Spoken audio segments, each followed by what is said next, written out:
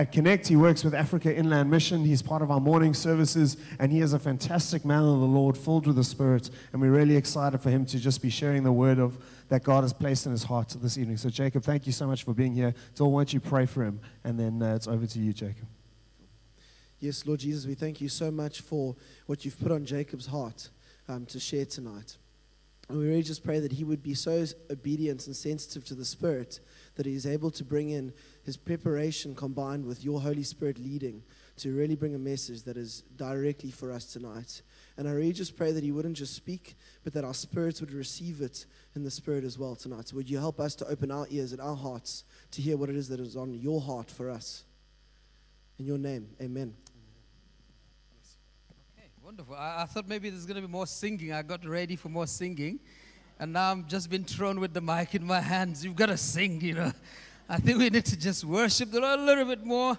And maybe I can make it part of my sermon preaching time, if you don't mind that. I just feel we should just sing How Great Is God. We can just say, How great is our God.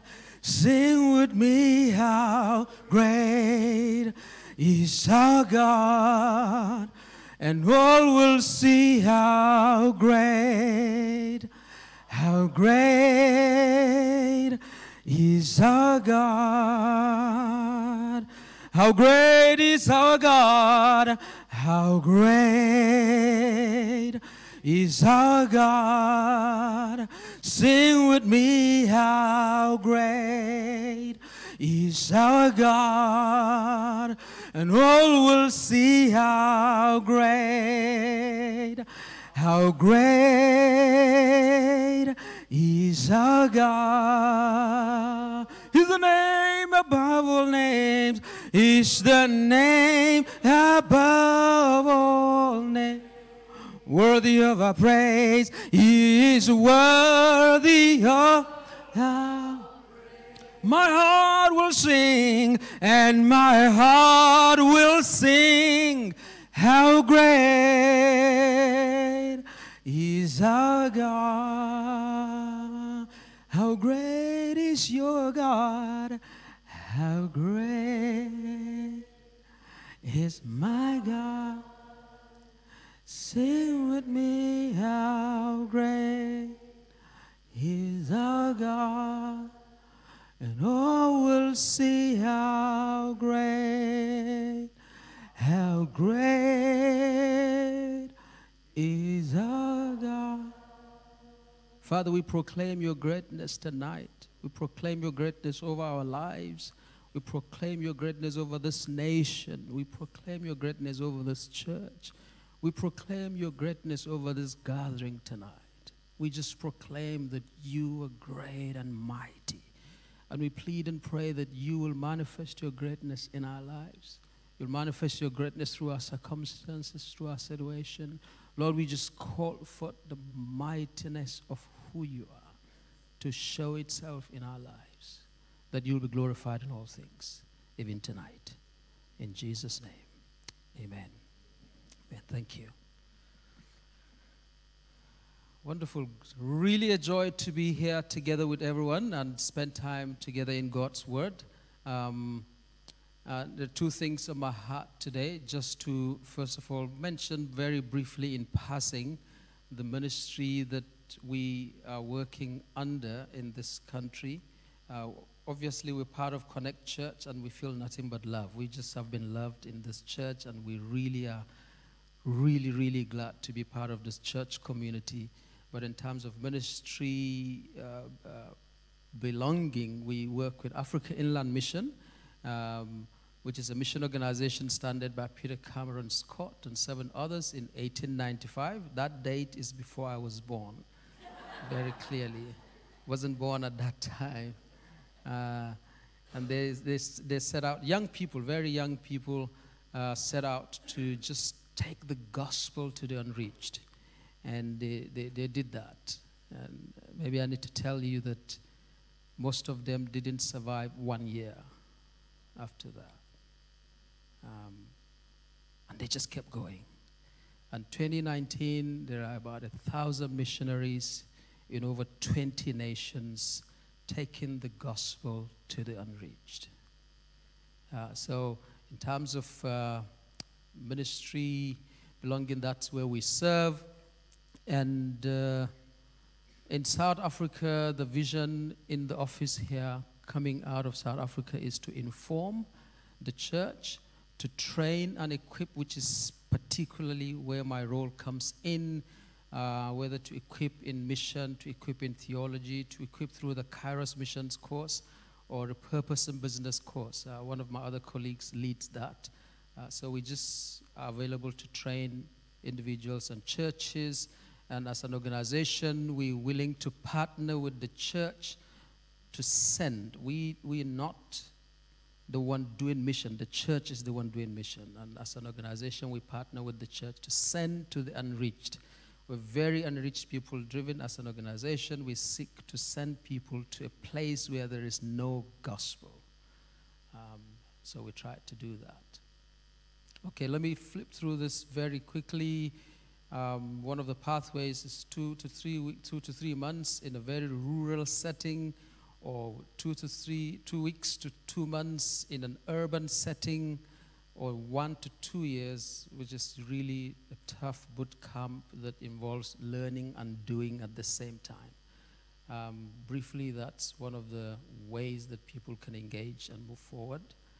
And then here is my twin brother, because he looks so much like me. Yeah, that's me and my wife, Juliet. And we particularly involved with AIM. I'm involved in mobilizing for mission through theological education and training. I run Kairos courses. I teach theological course, missions course, and New Testament at the Bible Institute and at the Cape Town Baptist Seminary, volunteering as a missionary. And my wife is involved in mobilizing prayer and intercession. You will find her every week in Masipu Mulele, getting people to pray and then sharing the gospel with people. She also is qualified to equip people with the Kairos Missions course. So that's what we do. There's a slide that just wouldn't let me go, so I just put it in there. I'm not going to preach from it. It's not my sermon, but it's just strong on my heart to say, when you talk about mission, people begin to wonder, where do I fit in? Well, I believe that some are called to go. All right, it's there, to the unreached of the nations, and then some are called to stay. Because we need people here to evangelize, to disciple, and to send and support those that are going. For every one person that will function as a missionary, there's going to be an army of people around that one person. And that army of people are the ones that are supporting that person, praying for that person, giving towards that person's ministry. And so when we talk about missions and sending, it's not to say we must close the doors of this church and all go to the unreached. That's not the point. The point is that there are some that are called to stay, but when they stay, they are responsible for evangelizing locally, for disciple making locally, and for sending and supporting those that are going. And of course, everyone is called to pray. And having said that, let us run. Let us run to the book of Hebrews. The book of Hebrews is where the Lord placed on my heart to share with you today. And in my time of prayer, the singular thing I asked the Lord, and I'm still asking, is that at the end of this time together, that you will draw encouragement from God's word. That God's word will minister encouragement to you in a supernatural way, in a strong way, in a powerful way, and it will not be my words, but that God's word will really, really encourage you. With all that's happening, with the crime statistics, with the rape crisis, with crime generally, with things that are happening in the nation, with things that are happening with some people in ministry, with things that are happening in individual lives that we may not even know anything of, that God will bring to mind His word as the powerful tool He has placed to encourage us to keep running. And so we go to the book of Hebrews and hear what the author of Hebrews says in Hebrews 12, 1 to 3, in encouraging God's people to keep running, to keep running. So two things that I like to say very quickly by way of introducing Hebrews 12. The first thing is to say to us, okay, before I even get there, maybe let's read it together. Let's read. You can just open your Bible, open your phone. Let's read it, and then I'll tell you two things very quickly about the book of Hebrews, and then we can move on from there. Hebrews 12, it says in from verse 1, therefore, since we are surrounded by such a great cloud of witnesses, let us throw off everything that hinders and the sin that so easily entangles. And let us run with perseverance the race marked out for us, fixing our eyes on Jesus, the pioneer and the perfecter of faith.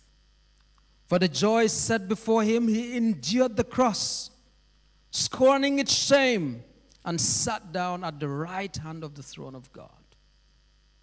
Consider him who endured such opposition from sinners, so that you will not grow weary and lose heart. Lord, this is your word, and we just pray that you will speak to us out of it. In your name, Lord Jesus. Amen. So two things that I like to bring to your notice very quickly that we get to understand when we approach the book of Hebrews. The author was writing to Christians that were facing weariness, that were facing tiredness. Weariness was a reality. Tiredness was reality. They were at a point of wondering, is it worth going forward with this? Is it worth really staying on course? It's like there were so many things that were happening, and all of those things were coming up at Christians. So he was not even writing to people that didn't know the Lord. He was writing to people that knew the Lord. He was writing to people that had a relationship with God, and yet there was a hint of possibility of turning back or turning away. And he saw that. And Hebrews 10, verse 32 to 35 gives us an idea of possibility of the kind of things that was happening to the church at that time. There was persecution, there was suffering, there was slander, there was all kinds of things. The culture was against them. There were so many things that were happening against them. And there was real possibility of just saying, I've had enough. There was every possibility of saying, this is too much. I can't do this anymore. I think I need to just stop. And that was a real possibility. Tiredness was setting in. And maybe some of them, there was some life situation around, and some of them, there was some persistent suffering. Some of them, there was some difficulty, maybe some personal failure that was just recurring. There were a number of things that were happening, and they were in a place of becoming tired.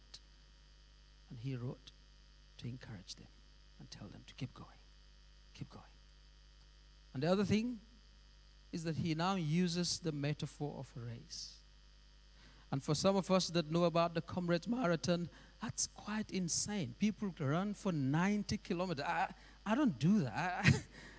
I don't have a vision of ever doing that. I've got a friend that does that, and it's unbelievable. He doesn't even look it. Rismati just runs Comrade every year. I said to him, why do you do this?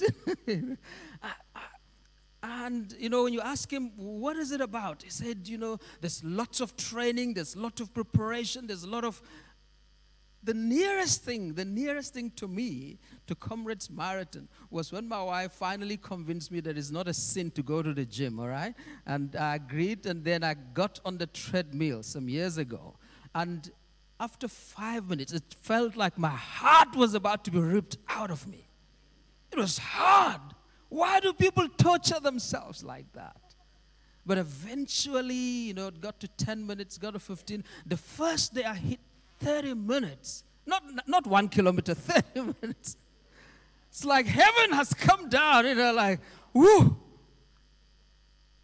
And when the author of Hebrews talks about marathon, I think the closest thing that comes to our mind for us that live in South Africa is that 90 kilometer of grit and difficulty and just everything thrown at you as you run. And he says to them, let us keep running. Let's keep running. Let's keep running. So in the midst of this two background, let's just draw encouragement from verse 1, verse 2, and verse 3, in touch with my Baptist tradition and roots. It's going to be 3 points, and that's it, and then we'll pray, and then we'll go. Right? So let's go to verse 1 and see what is the author saying in verse 1. He says to them that, therefore, do you remember when we read verse 1?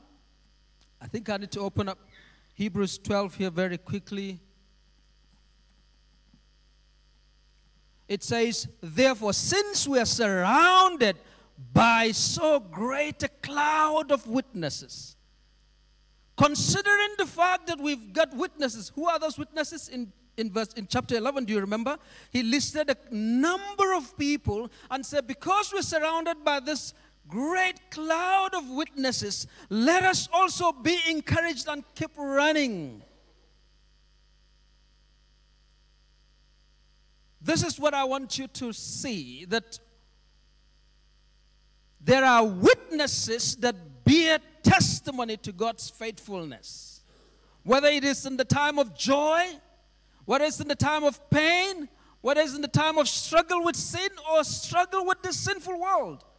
The author of Hebrews says when you look at chapter 11, you can see people that kept running in spite of their struggle, in spite of their joy, in spite of their pain, in spite of their struggle with this sinful world and their human sinfulness. There are people that can testify to us that God is faithful. And so this is where I differ with a number of commentators. When I read that passage, what I see is this is more than their faith. They all walked with God in faith, but for them to get to the finish line required God's covenant faithfulness. They all journeyed with God in faith, but for them to get to that point of finishing required the faithfulness of God taking hold of them at the point at which their own faith was failing, at the point at which their own trust was running out, at the point at which they would have thought, I can't go on any longer. What carried them from that point of weariness and tiredness and giving up is the faithfulness of God. And I'd like us to remember that today, that we serve and belong to a God that is faithful. And when we say God is faithful, let's be encouraged in that fact, not just by saying it, but by knowing it. Knowing it because when we look at the life of Samson, we can say that God is faithful. Knowing it because when we look at the life of Rahab, the Bible calls her Rahab the harlot. Do you see that? That when we look at a life like that, we can testify that God is able to carry to the very end. When we read Hebrews 11, we shall be reminded that God is faithful. Let's be encouraged. Let's be encouraged that He is faithful beyond our faith. Faithfulness is who He is.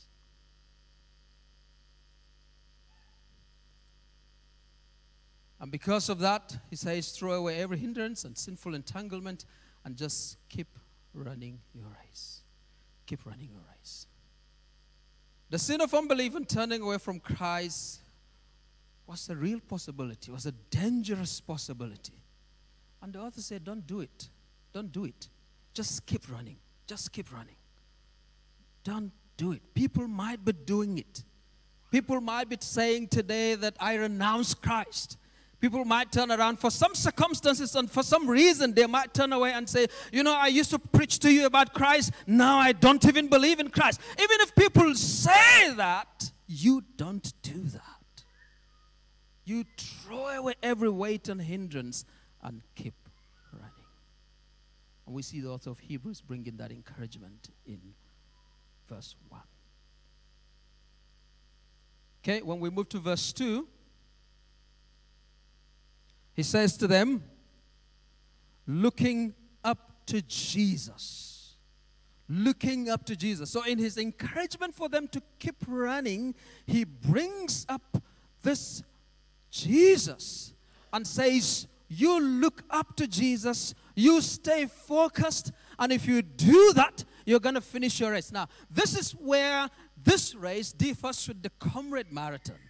For Comrade Marathon, you don't run looking up. Do you do that? No, you don't do that. You don't run the comrades looking up. That would be strange. You're going to just fall and falter and fall away. When you run the Comrade Marathon, you can afford to take some cheer from friends, by the side. You can afford to look around a little bit and, but you just keep going. But in this race, the author of Hebrews says you run this race looking up. You don't even run this race looking at this person that's in front of you. You run this race because up is where you should be looking. So look at Jesus. Why? Because he's the author and the finisher. He's the authority. He's the one that authorizes. There's a sense in which in this race, Jesus is the one that calls the shot. He's the one that defines the rules for the game. He's the one that tells how it should be run. So you've got to keep him as the center of your attention as you run the race. Do you draw encouragement from others? Yeah, that's fine. But do you draw your standards from those people outside of Jesus? No. The author of Hebrews says, if you're going to run this race to the end, the only person that authorizes how the race should be run, what is right and what is wrong, is not your culture, it's not your friends, it's not your community, it's not even the nation that you belong to, it's Jesus. And that's why he says you must look unto Jesus. Because he's the author of the race, he's the pioneer of the race, and he's the perfecter. He is the end goal of the race. So he is not just the author of the race, he's also the goal of the race. He's the one that's on the other side and waiting for you to get to where he is, and he's up. And he says, look to Jesus. Look to Jesus. Look to Jesus as the standard example of what the race means and how it should be run.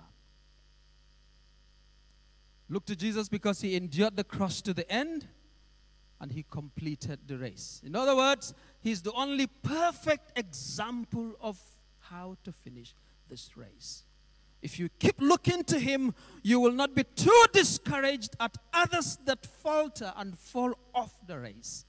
Because he never faltered, he never fell off, he ran to the very end. Therefore, he can be lifted by the author of Hebrews as the perfect standard for running the race.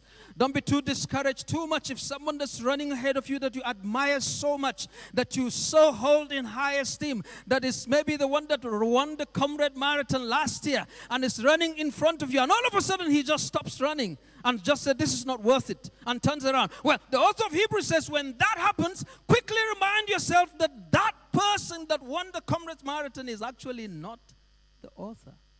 He's not the end goal. He's not the perfect example. Jesus is. And just keep running. Keep looking at Jesus as the perfect example and keep running. When you do that, you don't allow human failure to discourage you on this race. You don't allow that. Because every human is not the perfect standard for the race. It's Jesus. It's Jesus. So look up and not around. Focus on Jesus as the perfect example to complete your race. Paul makes that statement in 2 Timothy chapter 4 verse 7. He said, I've run the race, I've finished the course, I've fortified, I've finished my race. He makes those kind of statements because he focused on Jesus. Jesus was the perfect example that he looked at when he was running his race.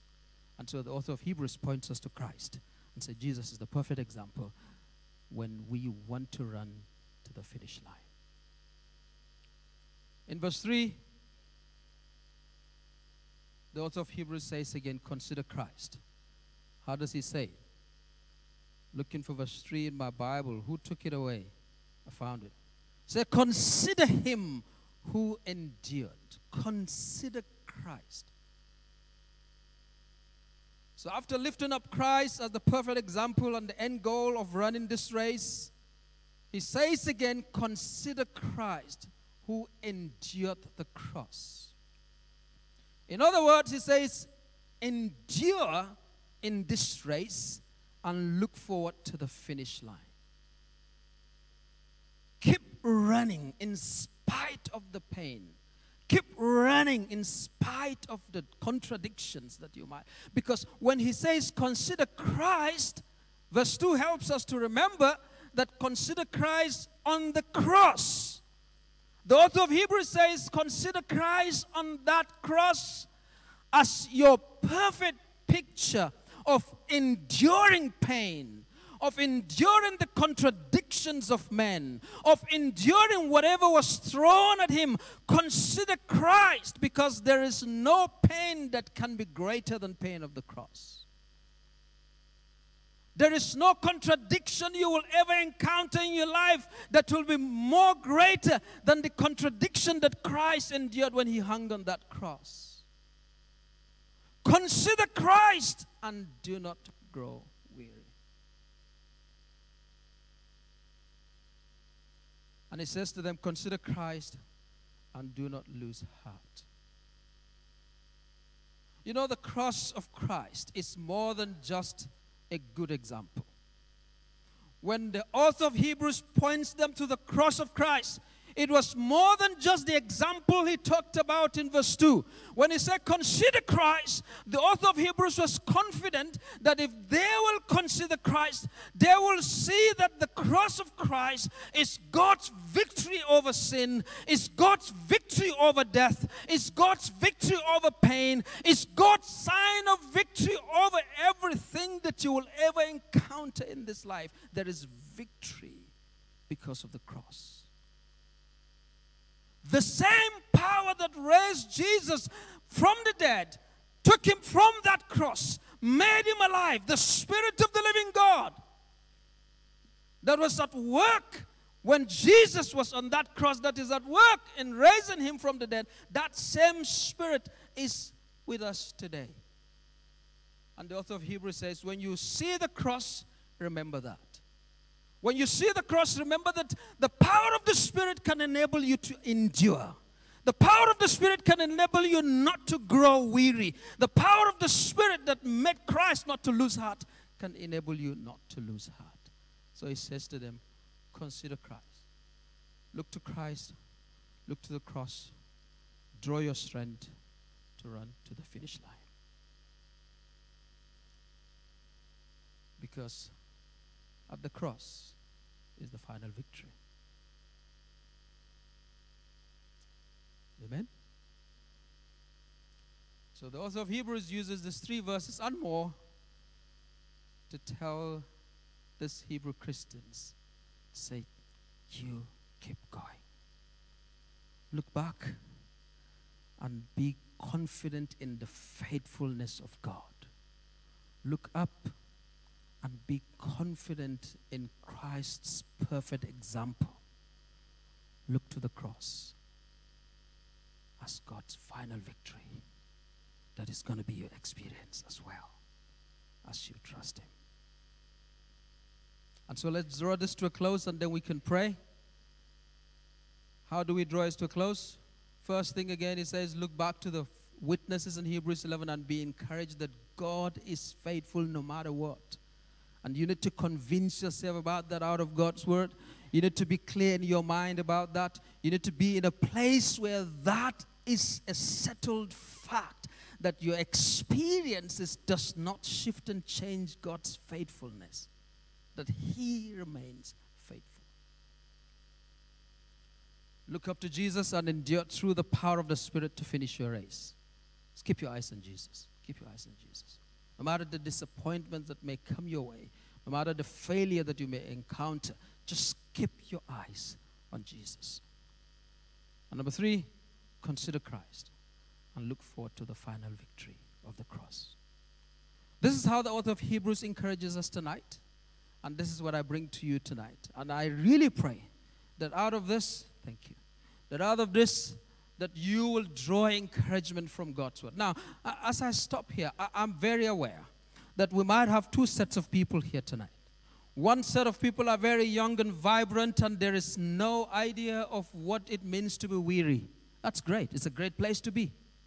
It's a great place to be, that you are in such a place where you're such full of life, you're such full of energy, you're just running. And I was in that place at one point in my life. Even before I got married, I was really crazy. Whatever it is that the Lord wanted me to do, I just get running before He finished talking. And I was so full of energy and just excitement and running and doing things for God. And that's a wonderful place to be. But can I advise and encourage you that growing up happens, life happens, and when that happens to you, that encouragement is needed or some weariness is setting in, will you draw your encouragement from God's word?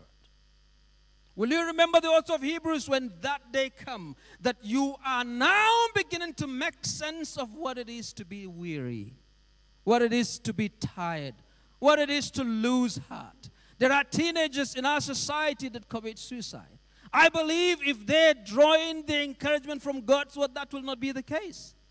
There are teenagers that are in a deep hole in our society tonight. I believe if they're drawing the encouragement from God's word and His covenant faithfulness, it will be such an encouragement for them to just move forward with Christ. And if you do ever get to that point as a young person, that your world begin to have vocabularies like tiredness, like weariness, like losing heart, like giving up, like quitting, like turning back, like turning away from Christ. If you ever come to a point like that in your life as a young person, can I tell you to consider Christ? Consider Christ. Consider Christ. And the other side of the coin is maybe you're here tonight and tiredness is not foreign to you. Losing heart is maybe a place where you almost are. For some reason, maybe for some life situations, for some life difficulty, maybe some persistent suffering, maybe the economic situation in the country, maybe maybe the crime statistics is making people to despair. Maybe you're one of those that are checking out, what does it cost to immigrate? And not that there's anything bad and wrong in doing that, but that it's out of a heart that is losing focus on Christ and thinking I need to just get away somewhere that I have no Pastor John to look after me, and then I don't have to belong to the church. I just need to turn away and go away. If you're in that spot, consider Christ. Consider Christ. Consider Christ. And so wherever you are tonight, I place before you the author of Hebrews, God's word in Hebrews 12, that you just remember God is faithful. Remember Christ is perfect. Remember victory is at the cross. I want to ask Pastor John, do you want to pray for God's people tonight? Just ask them, ask the Lord to just minister supernatural encouragement and just do what He wants to do tonight in God's people's lives. Thanks. Let's just pray.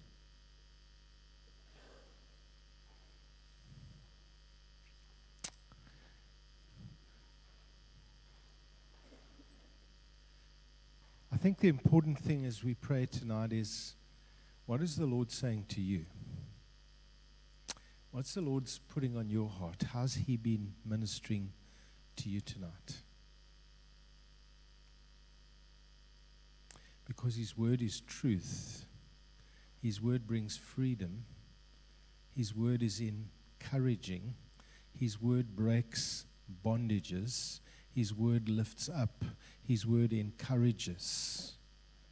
Even the writer of Hebrews says the word of God is alive and it's active. That means when God speaks, He's doing something in people's hearts. And for some of you tonight, the word is stirring up your faith. You're just discovering that as I listen to the word being spoken and preached, just faith begins to rise in me. For other people, you find as you're hearing the word, just there's a freedom that starts to come. As you hear the word, that you start to find God calling you to himself, calling you to look to him. And the wonderful thing that we've heard tonight is God is faithful. And we need to know that, because there's nothing else in the world you're going to find faithful like God. One who honors his promise, honors his word, stays close to you, will never leave you, never forsake you, who's always working all things together for the good of them who love him and are called according to his purposes. And so, God, we just come to receive from you.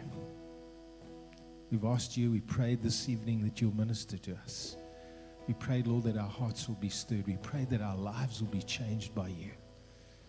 And God, I can't do that. No man can do that. But we know the Spirit of the Lord can do that. And so, Lord, this evening I call out in people faith. May faith arise here tonight. Lord, may weariness and discouragement be broken and people find life and strength in the Lord. In Jesus.